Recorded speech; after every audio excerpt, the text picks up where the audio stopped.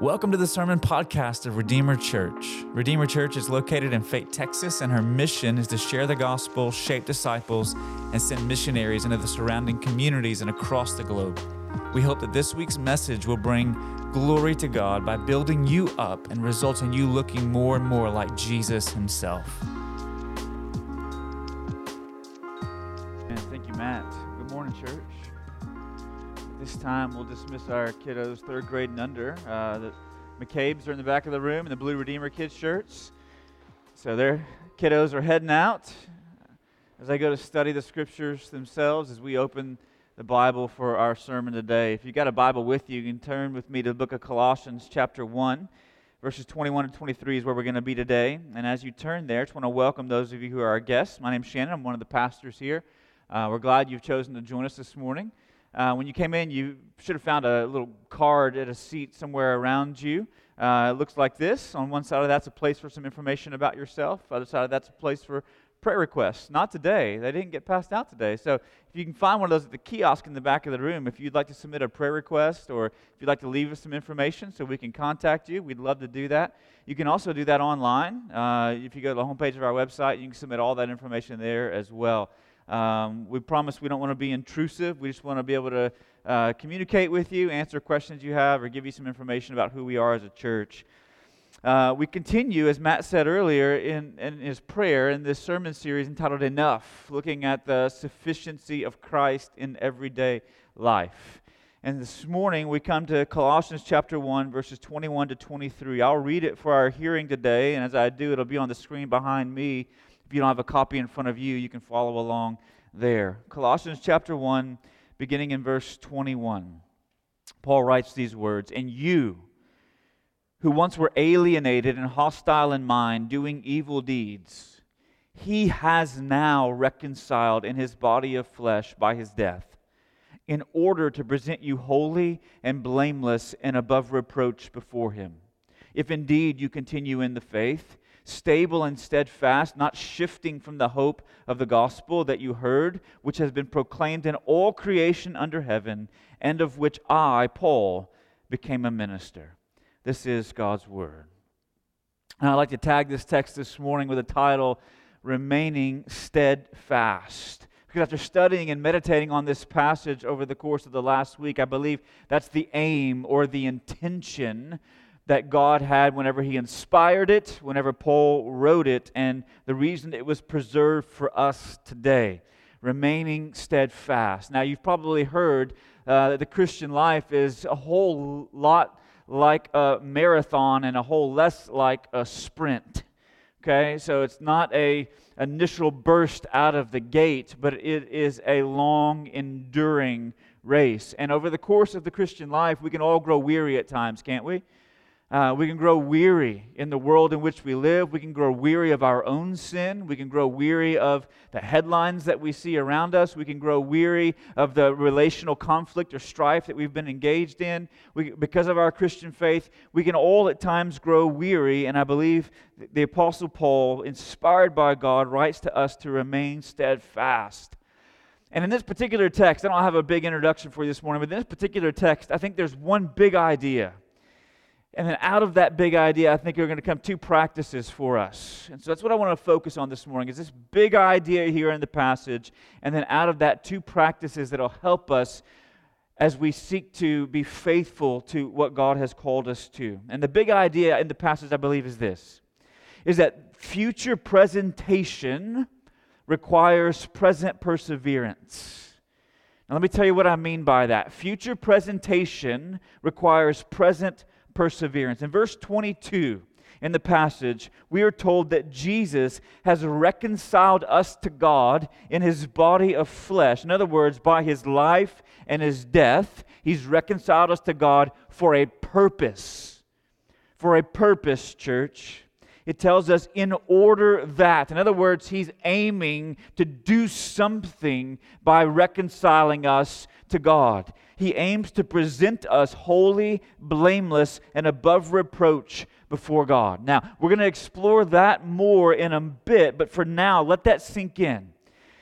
Through Jesus' life and death, His aim was to present you before God fully sanctified, Absolutely pure. All contaminants removed. Reverse osmosified, okay?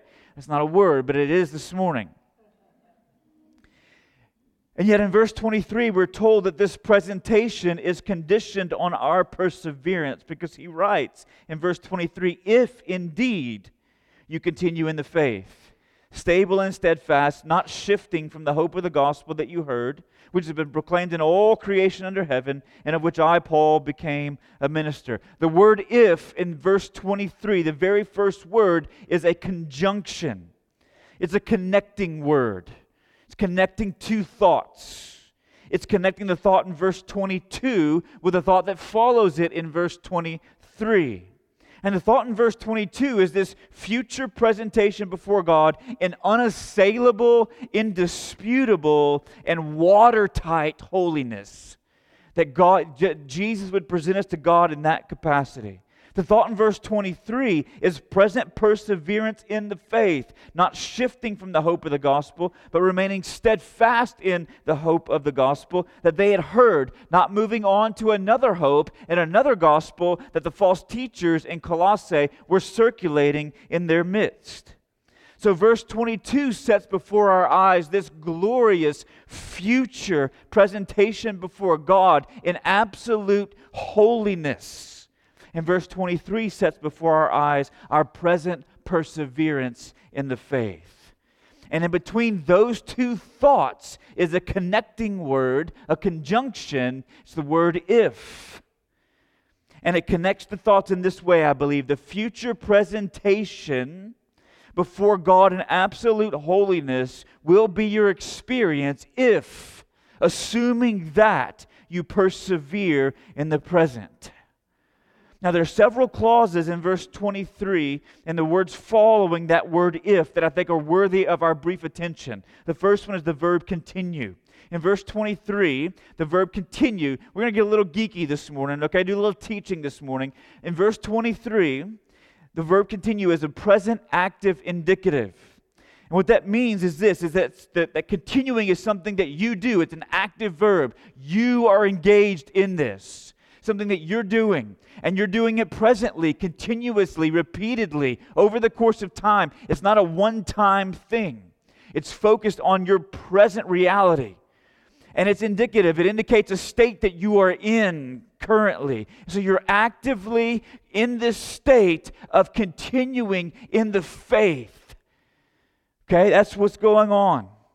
The faith with the definite article in the verse, it refers to the body of doctrine and the belief that I believe is passed down from the apostles. Right? This content, this body of knowledge has been given to them, as opposed to what was coming from the false teachers. The word stable in verse 23. Listen to this. It's a perfect middle participle. I love grammar. I know you do too. Right? I love grammar. It's a perfect middle participle that means, the word means to found or to lay the foundation. And it's a participle modifying the verb, continue. Right? And so which means this, that it's describing something that happens to you as you continue in the faith. That you become stable, a foundation is laid for you.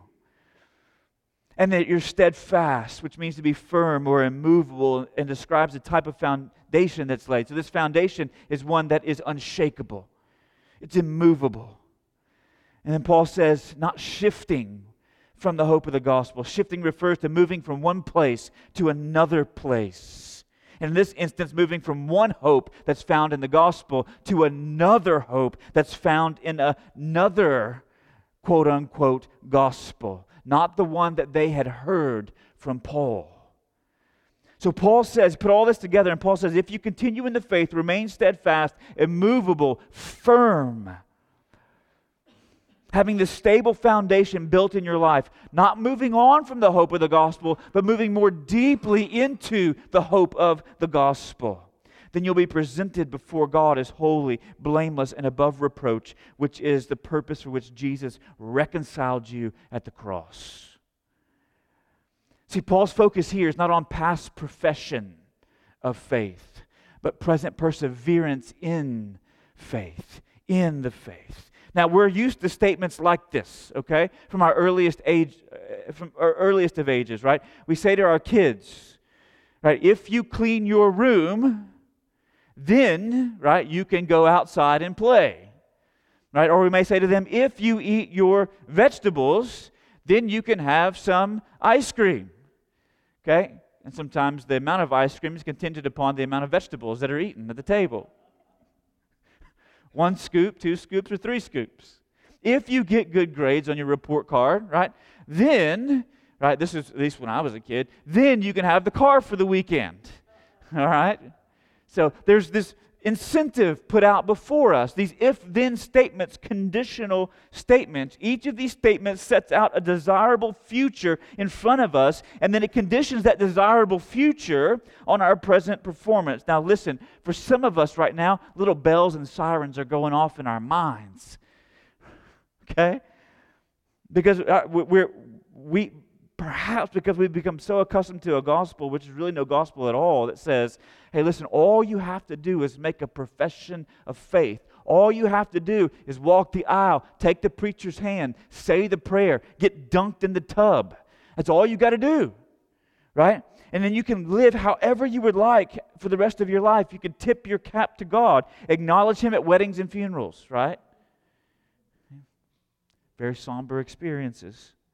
Thinking of Him on Christmas and Easter, right? He's born, He died and resurrected. Thanking Him on days like tomorrow, Memorial Day, for the veterans who've served in our country. Or thanking Him on 4th of July for the freedoms that we enjoy. Or thanking Him at Thanksgiving, right? Who else are you going to thank at Thanksgiving? So we thank God, right, at Thanksgiving. But then you just can live however you would choose to live. No matter how you live, this past profession of faith is all that matters. That's what some would put forth as the gospel. But Paul, here in the plain words of Scripture, says that final salvation is dependent upon present steadfastness. And I don't think we can soften the warnings to appease our consciences. The warnings are there in Scripture for a reason. And so the question is then, how do we understand them? How do we understand this if-then reality? There's at least 3 views on this. I want to give them to you briefly this morning, and I'll tell you which one I hold, because that wouldn't be fair. First view says that it's possible for those who have truly been born again to fail to meet the condition, the if, and as a result fail to be presented holy and blameless before God without reproach. The salvation they had once gained by their profession of faith is now lost as their faith has evaporated and dissolved. That's one view. I don't hold that view. Second, some read Colossians 1:23 and then other passages like it, these warning passages, and say that perseverance in faith is the proof that one's act of faith, profession of faith, was genuine and legitimate whenever it was made. So that the faith, the perseverance gives evidence to real faith operating in the person's life. And the contrary then would be true, that the failure to persevere in faith then gives evidence that that profession of faith, that act of faith, that walking the aisle, taking the hand, praying the prayer, getting dunked in the tub, that was not legitimate faith operating in that moment, but that person was perhaps self-deceived or self-deluded.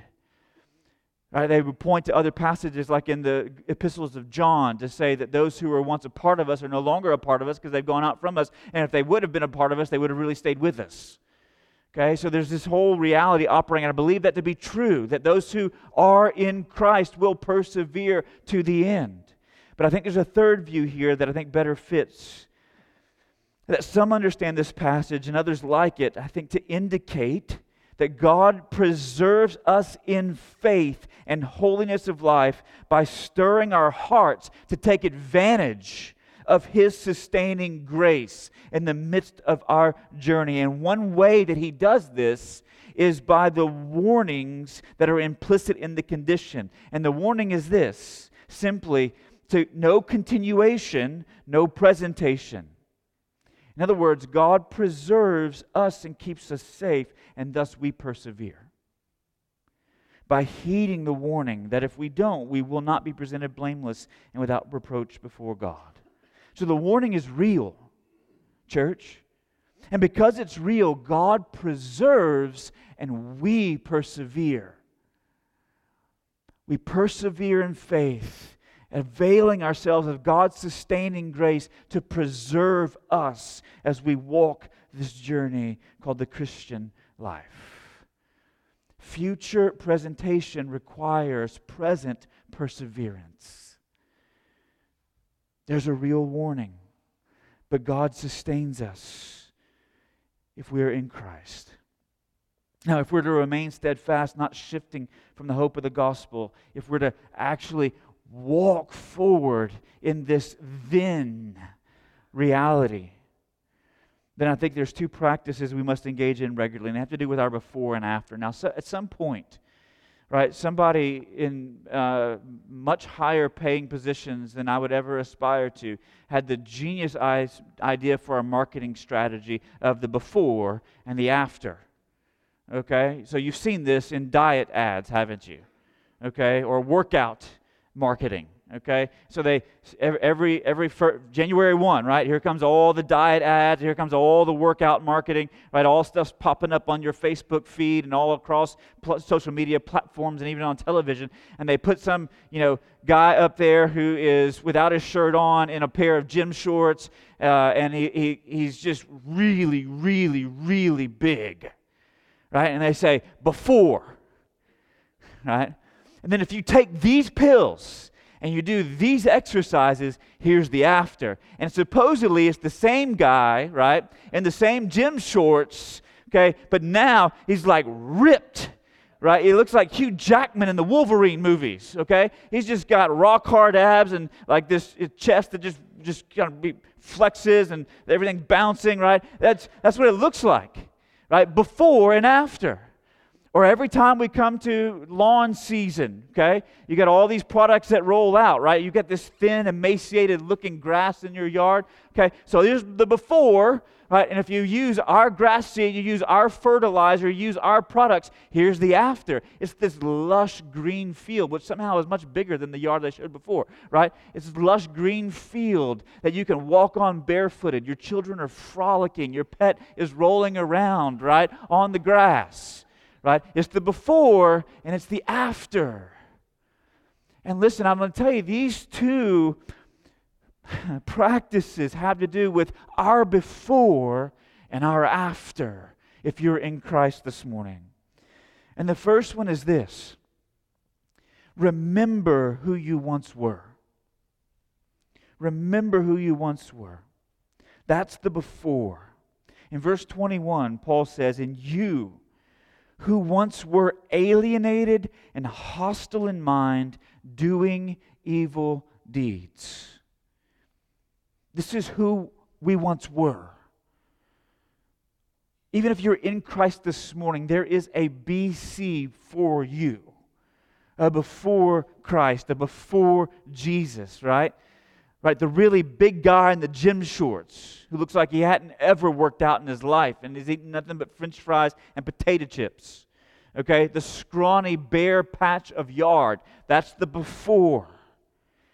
We were alienated. To be alienated means to be shut out of fellowship with someone. When you're alienated, you're cut off.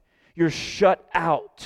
It's like you're standing on the outside of the circle. You know that experience, humanly speaking. Whenever you walk into a room and there's a group of people who are all standing around talking, and you slowly mosey on over, okay? It's a little old word. You walk on over and you're standing maybe 5 feet and you're listening to the conversation, but no one opens the circle to let you in. You're standing on the outside looking in. You're alienated, cut off, not a part of the ring. And listen, here we're not talking about being alienated from other people, but being alienated from God Himself, cut off, shut out. And in our horizontal human relationships, we can sometimes be alienated on account of other people's attitudes, can't we? Or we can be alienated and cut off because of other people's prejudices or their biases or their partialities. And yet in this vertical divine relationship, I want to tell you something this morning, church. We are not alienated because God is prejudiced. We're not alienated because God is biased. We're not alienated because God is partial. We're alienated because of our sin. Paul says we're hostile in mind. We were hostile in mind. This means that we were actively thinking thoughts that were in opposition to God. It means our mental energy went toward devising schemes to rebel against God, that our disposition was one of hostility towards Him. We have it in our minds that He is our enemy, and our intention is to rebel against Him. And the outcome of that mental energy and that disposition is that we do evil deeds.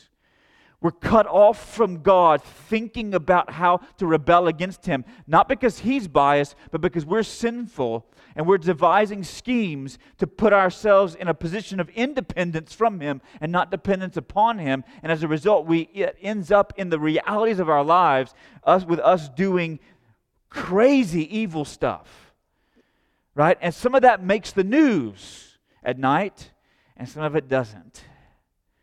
Some of it's very public, and some of it's very private. But we were all engaged in evil deeds. And for those who are in Christ, listen, verse 21 describes the position you were in prior to being reconciled to God. Prior to being reconciled to God, you were cut off, you were hostile in your mind towards Him, and you were doing all kinds of crazy things that went against His will. Do you ever remember who you once were? And the position that you stood in? Listen, for those of you who are not in Christ this morning, you've never placed your faith or confidence in Him, that is still your reality. You're cut off from God. You're hostile in your mind toward Him. He is your enemy. And you're doing evil deeds, whether they make the nightly news or not. But it's not enough to remember who we once were, because Paul goes on to say in verse 22, he says, literally translated, my translation says, He has now. If you look in the Greek, it literally says, but now. But now. What? He has reconciled you. You were once alienated, but now you've been reconciled. And we focused on that reconciliation quite a bit last week. What it is. Let me talk to you about the byproduct of it this week. See, oftentimes when we remember who we once were, that can either cause our heart to do one of two things. It can cause our heart to erupt in gratitude for the reconciling work of Christ. You ever been there before?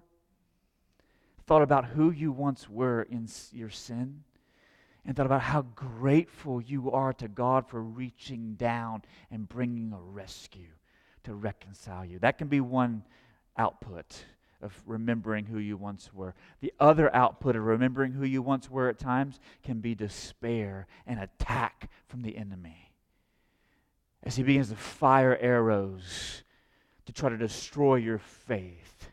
All right, do you remember that night? Do you remember that time? Do you remember those words? Do you remember those actions? As he begins to accuse and accuse and accuse and accuse. So you can have one of those two responses of gratitude or despair as you remember who you once were. Listen, one of those is healthy, the other is destructive. So let me talk to you for a moment about how to respond to that destructive one. Listen, whenever the enemy comes to attack with his poisonous arrows, when your conscience is pricked by the memory of failure and sin, you need to say, but now. There's healing. When the enemy assaults you with a reminder of how unworthy you were, a simple cry of, yes, I was, but now. But now, He's reconciled me. When He insinuates that no one with a history so filled with failure, so filled with ingratitude, so filled with selfishness could possibly be a Christian, then you respond with a hearty, "But now." So you fight this paralyzing power of the past and this fear of what may lie ahead. You strengthen your soul with this promise that now, because of Christ and in Christ, you are reconciled and redeemed. You remember who you once were.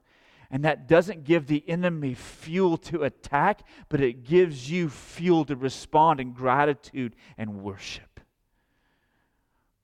And listen, if we're to remain steadfast, not shifting from the hope of the gospel to a hope in another gospel, we've got to remember who we once were and what God did in the but now to reconcile us. Second practice, and then we're done. Not only do you remember who you once were, but rejoice in who you will be. That's the after. That's the after, church. See, Jesus reconciles us, I said earlier, for a purpose, in order to present us holy and blameless and above reproach before Him. That word holy is often used throughout the Bible to describe the nature of God. And to a degree, we can share in His holiness through our righteous living and moral uprightness. And Jesus has reconciled us to present us as those who are morally upright, as His offering to the Father. Blameless, ethically, without blemish, faultless, above reproach. Listen, without accusation. Without accusation. Without the possibility of anyone accusing you. In such a way that no one can accuse you of doing something that is wrong. So morally upright, blameless, and without accusation, He presents you to God. That's who you will be. And listen, that future hope always drives present perseverance. Always. Listen, I ran a marathon, many of you know, several months ago. And 3.5 miles in, I told you before that I tore my right calf. And so I ran the next 23.5 miles on a flat tire, so to speak. Okay? But when I got to the finish line, okay, and I walked, I hobbled across the finish line. And I walked through the chute.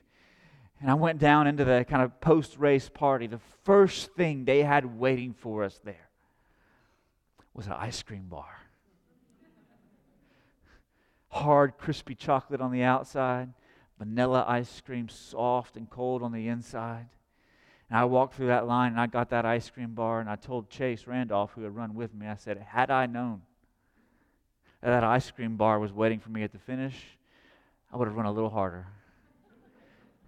I would have run a little faster, even with a flat tire.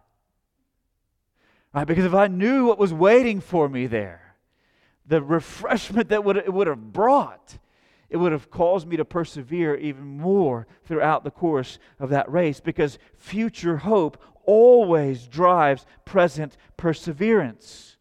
And I believe what Paul is talking about here, listen, here's the good news this morning, church. I don't think Paul's talking about our present reality in this passage. That He will present you holy and blameless and above reproach. He's not talking about your present reality, though that's true that we're progressively becoming more holy and conforming to the character of Christ. But I believe what he's talking about here is our future reality. Our future reality. That word blameless is used in Ephesians 5:27 of the church in its final state of perfection and glory. It's also used to describe the same thing in Jude 24. Now to Him who is able to keep you from stumbling and present you blameless before God. It's used in that futuristic tense. The other places that it shows up in the New Testament are in Hebrews 9:14 and 1 Peter 1:19, both of which are referring to the blamelessness of Christ Himself. So in this text, in Colossians 1, in Ephesians 1, in Ephesians 5 and Jude 24, we find this notion of being presented blameless and without reproach before God at the end of the age. This persuades me that Paul's referring to the absolute sinless, holy, blameless condition we will be in, presented to God by our Savior upon His return. And I want to tell you, this is encouragement for me, and I hope it's encouragement for you as a struggling Christian, because my family can tell you that I am not holy, I am not blameless, and I am not above reproach on most days, if not all. I know some of you are. I am not. So it's encouragement for struggling Christians. Here's why. Let me see if I can show it to you at a human level and then take it up to the divine level. There is nothing like being able to stand before a friend or a coworker or a parent or a spouse with a clean and clear conscience. There's nothing like it. Knowing that you've done nothing to wound or offend them.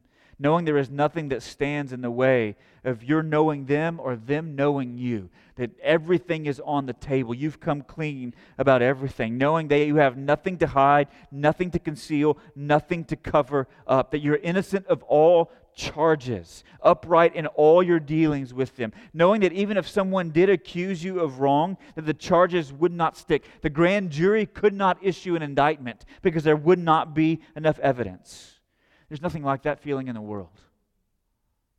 To know that your conscience is clear before someone that you can have intimacy with. And listen, no matter how much money or how little money you have, no matter how the home that you live in or the car that you drive, there's nothing more satisfying than a soul that is clear before another. To know and be known. Now, if that's the experience we have at the human level, how much more so will we experience that in the presence of God Himself? Listen, when Jesus takes our hand and He leads us before the throne of God and He presents us to the Father as holy and blameless and above reproach in the very presence of God, before God, that word literally is describing a face-to-face encounter before the face of God, the face that God hid from Moses whenever He passed by him on the mountain and told Moses, "You can't handle seeing my face. I'm just going to show you my backside glory." And Moses comes down the mountain lit up from the backside glory of God. That face that Moses could not see, we will come face to face with as Jesus leads us there. And instead of being consumed by His glory in our sinfulness, we will be presented before God as one with whom there is no blemish. Blameless, above reproach, all on account of the work of Christ, because He reconciled us to God through His body of flesh, through His life in our place, through His death in our place. He will take our hand and lead us before the Father. How much more so will the delight of our souls be in the presence of God in that state? Standing before God, clean and cleared of all charges. So if you're a struggling Christian this morning, you're like, man, some days I feel like that holy peace might describe me. Most days I feel quite unholy. I have thoughts that run through my mind that I struggle to take captive in obedience to Jesus. I have desires that emerge in my heart that I struggle to restrain and order my loves properly. If that's you this morning, welcome to the club. That's the experience of every Christian in every generation who has ever lived. But the good news is that is not who you will always be. Because Jesus will present you one day. And if you want to remain steadfast today, then rejoice in who you will be. as you remember who you were.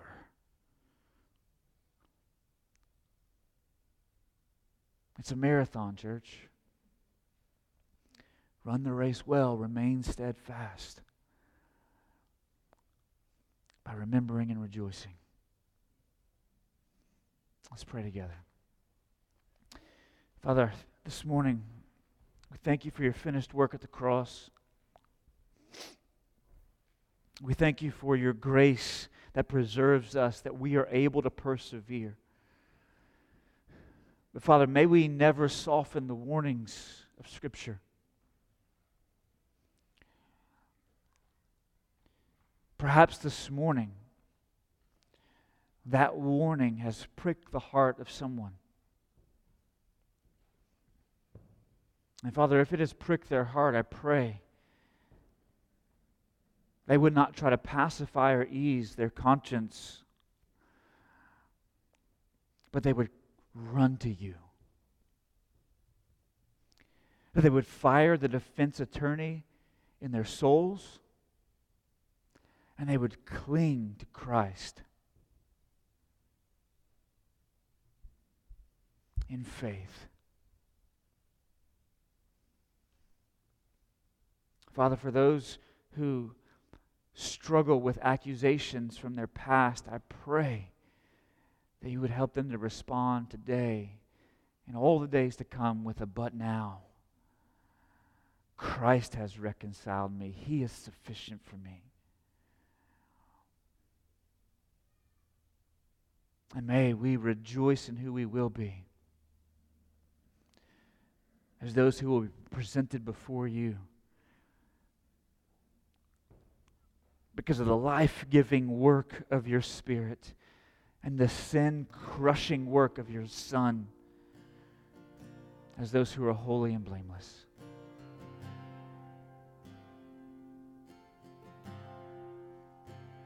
May our hearts dwell on that truth. May we never grow tired or weary of hearing it.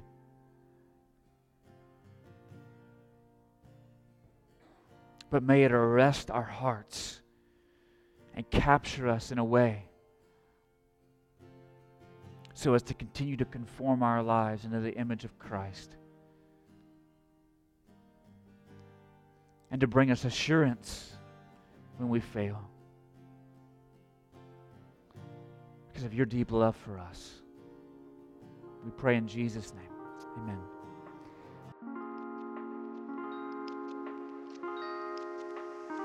Hey, this is Pastor Shannon, and I want to thank you for tuning in today.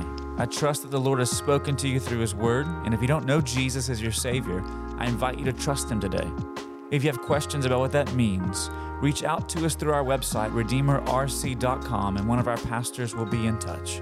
In addition, if you would like to partner with Redeemer in her mission to share, shape, and send, you can support our ministry by visiting redeemerrc.com/give. Now, this podcast is not intended to replace your active participation in the life of a local church, but tune in next week as we continue to lift high the name of Jesus through every paragraph, passage, and page of the Bible.